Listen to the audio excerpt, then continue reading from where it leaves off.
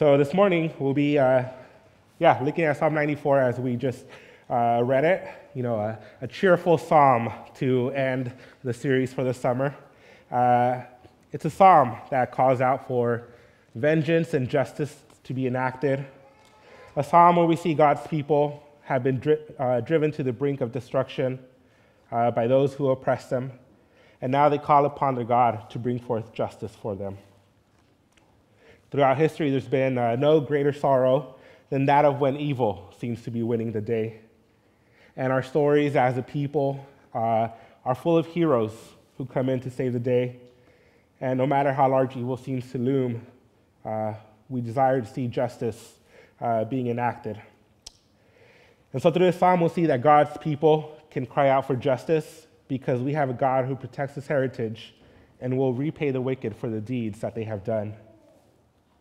So as the psalm begins, it begins immediately with a cry for help. We are placed immediately onto the scene as the psalmist calls upon God to come and help. Jehovah, God of vengeance, a name that may sound strange to us. How often have we called God a God of vengeance? It's something that may make you feel uncomfortable, makes me feel a little uncomfortable. Because for many of us, we see vengeance as something personal. Someone has wronged me, and therefore I must now go and take my vengeance upon them. They've done something to insult my honor, to slight me, and now I need them to feel the same insult back. It's a human passion, we see it as, subject to our emotions. And yet when the psalmist calls upon God to rise up as a God of vengeance, we can understand that God is not limited to our human passions. God is the all-seeing God. And verse 2 ties in his identity as the judge of the earth. It says, "Rise up, O judge of the earth." In Genesis 18:25, we see that we're reminded that the judge of all the earth shall do right. And so we look to judges to be impartial. They look at the facts and the statements of a case, and they make their decision based on that. And we hope that their emotions haven't swayed them. And so it is with God. He looks at the facts. He looks at what is just and right and true. And therefore, when he enacts his vengeance on the wicked, it is not as one subject to human emotion, but as one who measures according to the perfect standard. And so the psalmist calls upon God to repay the proud for what they have done. They must receive their due wages for their wickedness. In verse 3, we see, "O Lord, how long shall the wicked exult?" And this repetition, it shows us the desperation with which the psalmist comes to God. How long will the wicked run around doing as they please? How long will they enforce their will on others without receiving their due judgment? It reminds us of the picture in Revelation 6:10, where the martyrs are also calling out to God, asking him how long it would be until he would rise up and avenge their deaths. And so we see that this is a cry of all the righteous, from the time of Abel until the time when our Lord shall return. When we see wickedness around us, we can cry out to God, and we know that our voices are not alone. Throughout history, men and women have wrestled with the problem of evil. How long will it last? Why does there seem to be no relief from it? But we shall see that the Lord is not ignorant of what is happening on the earth. And so verses 4-7 show us the extent of their wickedness. In thought and word and deed, they sin. It says they pour out arrogant words unceasingly. It's a picture of their, just vomiting out profanities with them. And not only do they speak these words, but they boast in them too. It's not just enough for them to speak of evil, but they are proud of it. How many times have we not seen people around us who, they know what they're doing is wrong, and they seem to boast in it. They seem to exult in knowing that they are doing wicked things. And so we see that these oppressors are crushing the people of God. And the psalmist says, they crush your people and they afflict your heritage. And he is appealing to the covenantal side of God here. It's his heritage. It's his inheritance. They are the ones who are being wiped away. Will not the Lord rise up to protect what is rightfully his? Will he allow evil to destroy the people that rightfully belong to him? It says they kill the widow and the sojourner. They murder the fatherless. It's an inversion of what God commanded in Exodus 22 when he says, "You shall not wrong a sojourner or oppress him, for you were sojourners in the land of Egypt. You shall not mistreat any widow or fatherless child. If you do mistreat them and they cry out to me, I will surely hear their cry." So those who were the most helpless in the society were the ones who were being oppressed. How many of you have ever visited another land where you were the foreigner, where you didn't know the customs, you didn't know your way around, and you depended on the mercy of the people there to help you get around? The Israelites were to show compassion to the foreigners because they at one point had been foreigners in another land. They were to show compassion to the widow and the orphan because these were people who were at the bottom of the society. They didn't have government assistance. They didn't have Social Security to help them out. In this time, you depended on your family to help you survive. And so the widows had no husband to help bring in income. Orphans had no fathers to protect them. But the Lord said that he himself would rise up and protect these people, the sojourner, the widow, the orphan. He has a heart for them. And so we see the cruelty of these wicked men who are rising up and oppressing them and destroying them, going against God. And they see that they have prospered in their wickedness and have not received any pushback.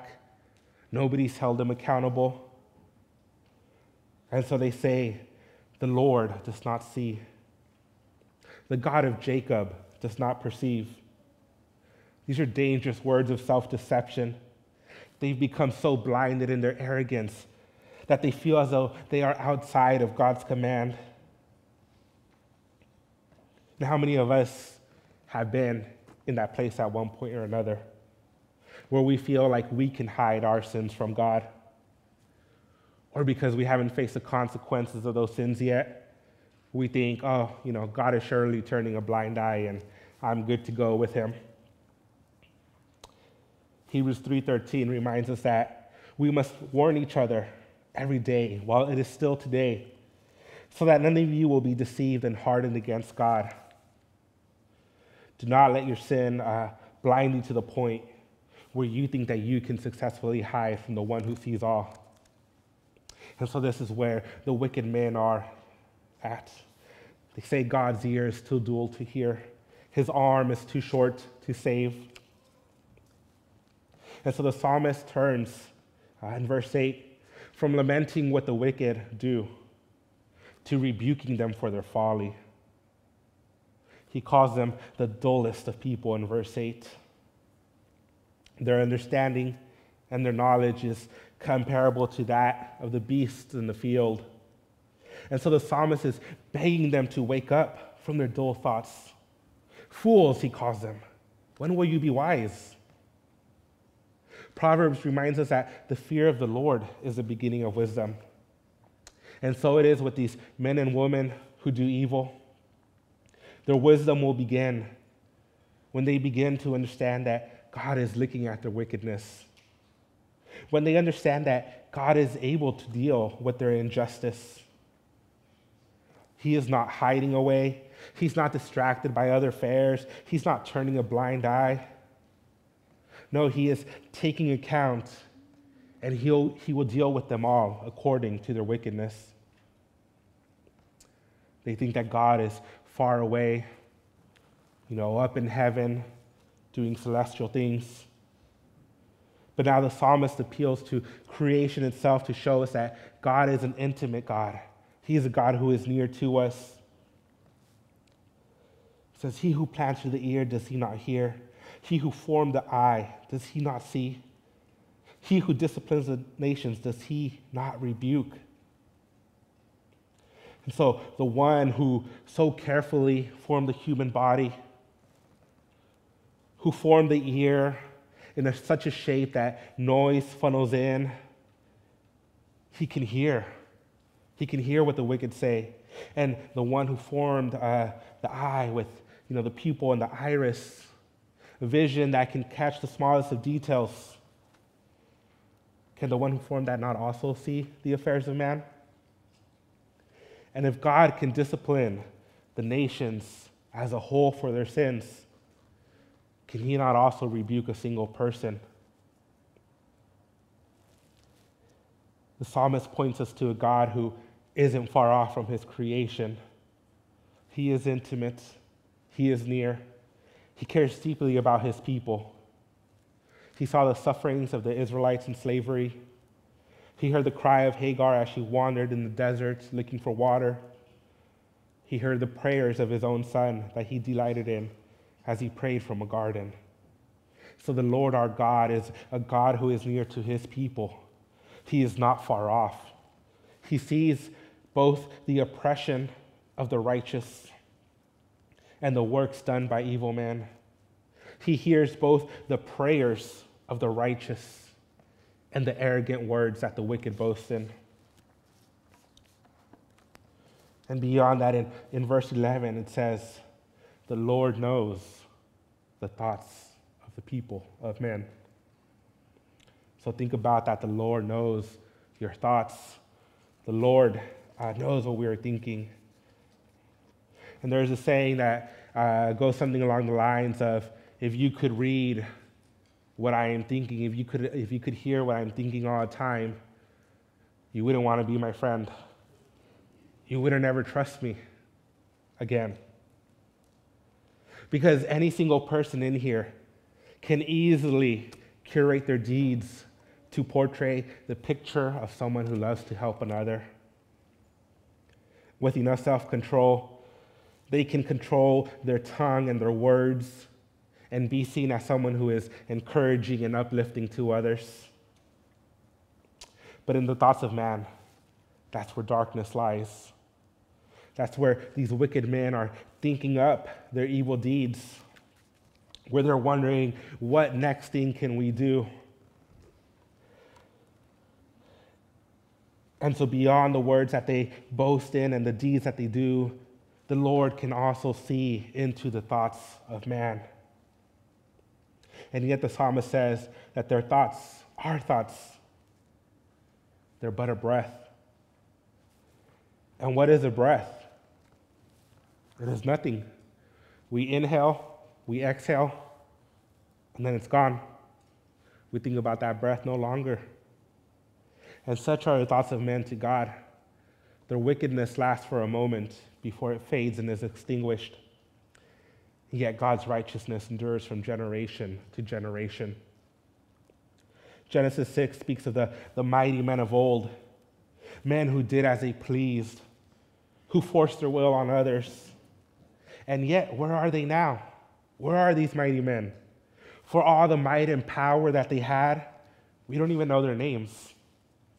But God's name has persisted throughout the millennia. And so the psalmist is confident that though the righteous may be afflicted, God will deliver them. Evil will not endure forever. And so he turns his thoughts to meditate on God's relationship with his people. Blessed is the man whom you discipline, O Lord, and whom you teach out of your law. How many of us feel blessed when we're disciplined? How many of us, when we were children and our parents spanked us for doing something wrong, immediately said, "Thank you, parent, for spanking me"? No, we ran away and we shook our little fists at them because we were angry. Or as you grew older, privileges got taken away, or you were grounded and you were upset. But Hebrews 12:11 reminds us that for the moment, all discipline seems painful rather than pleasant. but later it yields the peaceful fruit of righteousness to those who have been trained by it. We don't like discipline. We don't like people correcting us. And yet when our parents did it, they did it hopefully out of love and correction, a desire to see us grow, to learn what is good and to learn what is evil. And so the psalmist can also say that the man who is disciplined by the Lord is truly blessed. Why? Because they will have rest from the days of trouble. The one who is disciplined by God now will not have to endure the day of judgment later. And though the Lord sometimes seems as though he is inactive with evil, we can see he is busy digging a pit for the wicked. Their judgment will come when they fall into the pit. But for the righteous, for those who undergo the discipline of the Lord now, they will have rest from that day.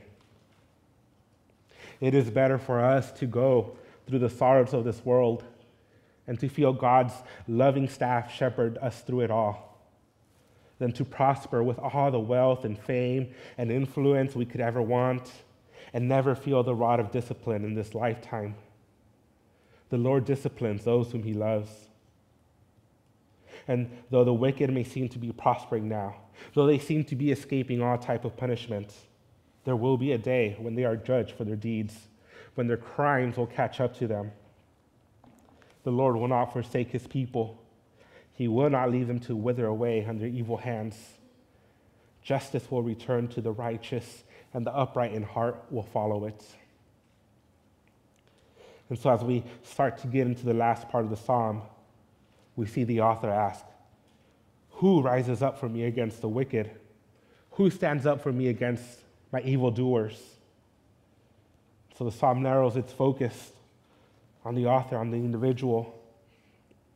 And when we see evil being done to us, we ask, who will deliver us? When things feel out of control, we want to know that there's someone who can fix our problems for us. And the psalmist feels powerless before the might of the wicked. And he asks for a champion to come and take up his cause. Who will fight? Who will rise up to fight for God's people? Who will stand against the evil of the time? And the answer comes quickly. If the Lord had not been my help. So we see it's God himself who rises up for us, who delivers us from evil. If the Lord had not been my help, my soul would have soon lived in the land of silence. If the Lord wasn't the one fighting for his people, we wouldn't be here today.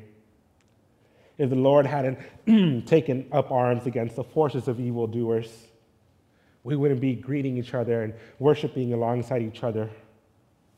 We would have perished, along with all who seek righteousness.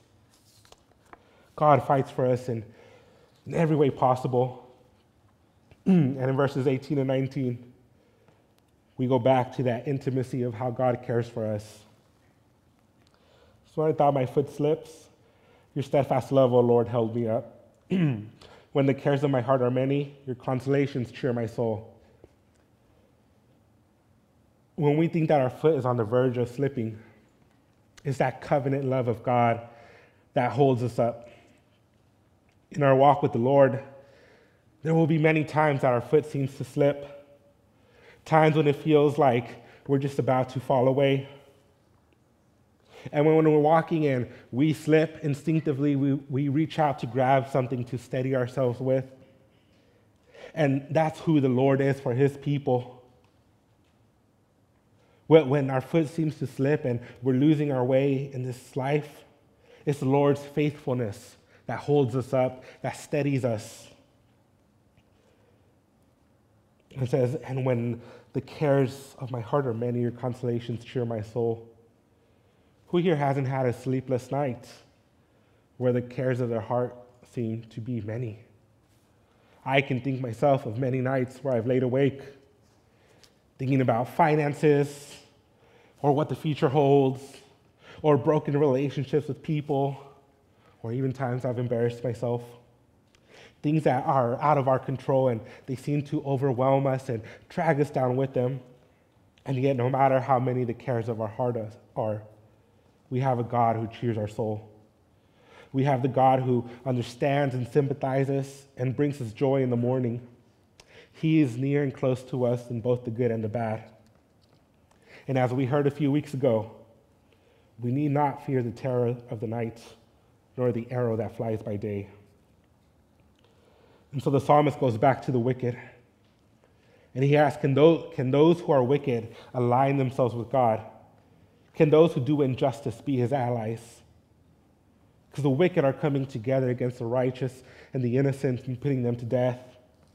And by this point, we should know it's a rhetorical question. Wickedness has nothing to do with God. There may be those who carry the name of God's people and they aim to do evil things, but they have no part in his heritage. They are not part of his people. And so the psalm ends in a note of rejoicing. The psalmist reiterates that the Lord has become his stronghold. It is God who is his shield and his fortress, his rock and his refuge. The ways of wickedness will come, but they can do nothing to him as long as he is hidden in the Lord. And so too can God's people trust in him as their stronghold in times of trouble. Evil may seem to prosper for a season, but ultimately will be destroyed. And verse 23 shows us how sins are repaid. There's two ways. The first is that sin by itself just has natural consequences. If you lie or you steal or you murder someone, the consequences will play out. You'll lose the trust of people around you. You'll go to jail. It's he who lives by the sword shall die by the sword. The sin is repaid. The second way that sin gets repaid is that God himself intervenes, and he will visit the iniquity of the people and will punish them for what they have done. And with the Lord will wipe them out from memory. He has no part with the wicked. He is a judge who sees everything and who judges justly. And so all throughout this psalm, we have seen how the wicked behave. They exult in their sin, they boast in it, they afflict the oppressed. They do not think that God will punish them. He is far off, he cannot save his people. They set themselves against God's people. But we know that God is a God of justice. He is a judge of all the earth, and he will repay the wicked for what they have done. He will right every wrong ever committed. But these aren't just wrongs as seen on a massive scale. Yes, he will judge the Hitlers and the Stalins and the Neros of this world, but he will also bring justice to those who have dishonored the parents, those who have lied, who have stolen from their neighbor, who have lusted after what is not theirs. Because he is a judge who judges impartially, who is tied to objective truth of what is right and what is wrong, he must judge all wickedness. And this includes my wickedness and your wickedness. And you may say, I've never killed anybody, I've never stolen anything. But what about your gossip or your wandering eyes? Have you not sinned against your brother just as much by being envious of what he has? Have you not sinned against your sister just as much by sharing news that was only meant for your ears? All sin must be dealt with. Everyone will have to stand before the great judge one day to give account for their deeds. And if you are here today and you have not looked to Jesus for your salvation, let me tell you that there is no amount of money in the world that will get you a get-out-of-jail-free card. There is no amount of fame or influence that will allow you to bypass the judgment of the great judge. You may flee justice for a while, but sooner or later, it will catch up to you. And so I urge you to look to Jesus and to put your faith in him to save yourself from the coming day of judgment. The people of God know that one day all sin will be held accountable, including ours. But we are not the people who have fled from wrath. We have gone straight into the eye of the hurricane, straight into the depths of judgment with Jesus himself. Jesus took our sin and took the rightful wrath of God for our sins. And we are covered in him now. And so we pass through judgments, Like Noah passed through the waters in the ark, we can say, yes, God will judge all sin. But I have taken on the robes of righteousness that Jesus obtained for me. I am covered in his righteousness. My sin has been dealt with already. I can trust that God is my stronghold and my refuge, my mighty fortress in the day of judgment. And God's people can cry out to him for justice because the Lord will protect his heritage and repay the wicked. If you're here today and you've placed your trust in Jesus, you are part of that heritage. You are part of his people. Evil will flourish for a time, but we know that in the larger story, evil has already been dealt with. Evil people rise up with each generation. And in each generation, God's people cry out for help. We endure the evils of this world. We endure oppression and persecution, knowing that in this discipline, we are being molded into God's image. And in all of this, we can also point the world to the one who has risen up for us against the wicked, the one who stood against evildoers. Jesus took on the powers of evil and faced them head first. He declared that the kingdom of God was at hand, and for this he was put to death. But even at the cross, when wicked seemed to have won the day, when the only truly righteous and perfect man to have lived had fallen, we knew that God was at work in the bigger picture. Jesus didn't stay in the grave. He rose through the power of the Spirit. And as Colossians 2:15 reminds us, he disarmed the rulers and authorities and put them to open shame by triumphing over them in him. Jesus defeated all evil powers at the cross and in his resurrection. The Lord has not forsaken his people. Jesus reigns as king, and someday soon he will return for his people and extinguish all evil in this world. When we feel like the world is at its darkest point, we can remain secure knowing that Jesus has promised us that the gates of hell will not prevail against the church, and ultimately every knee shall bow down to King Jesus. In the moments when all seems darkest, we can cry out to God and we know that he will hear us and deliver us. The Lord our God will fight for us against the forces of evil, and we only need to be still.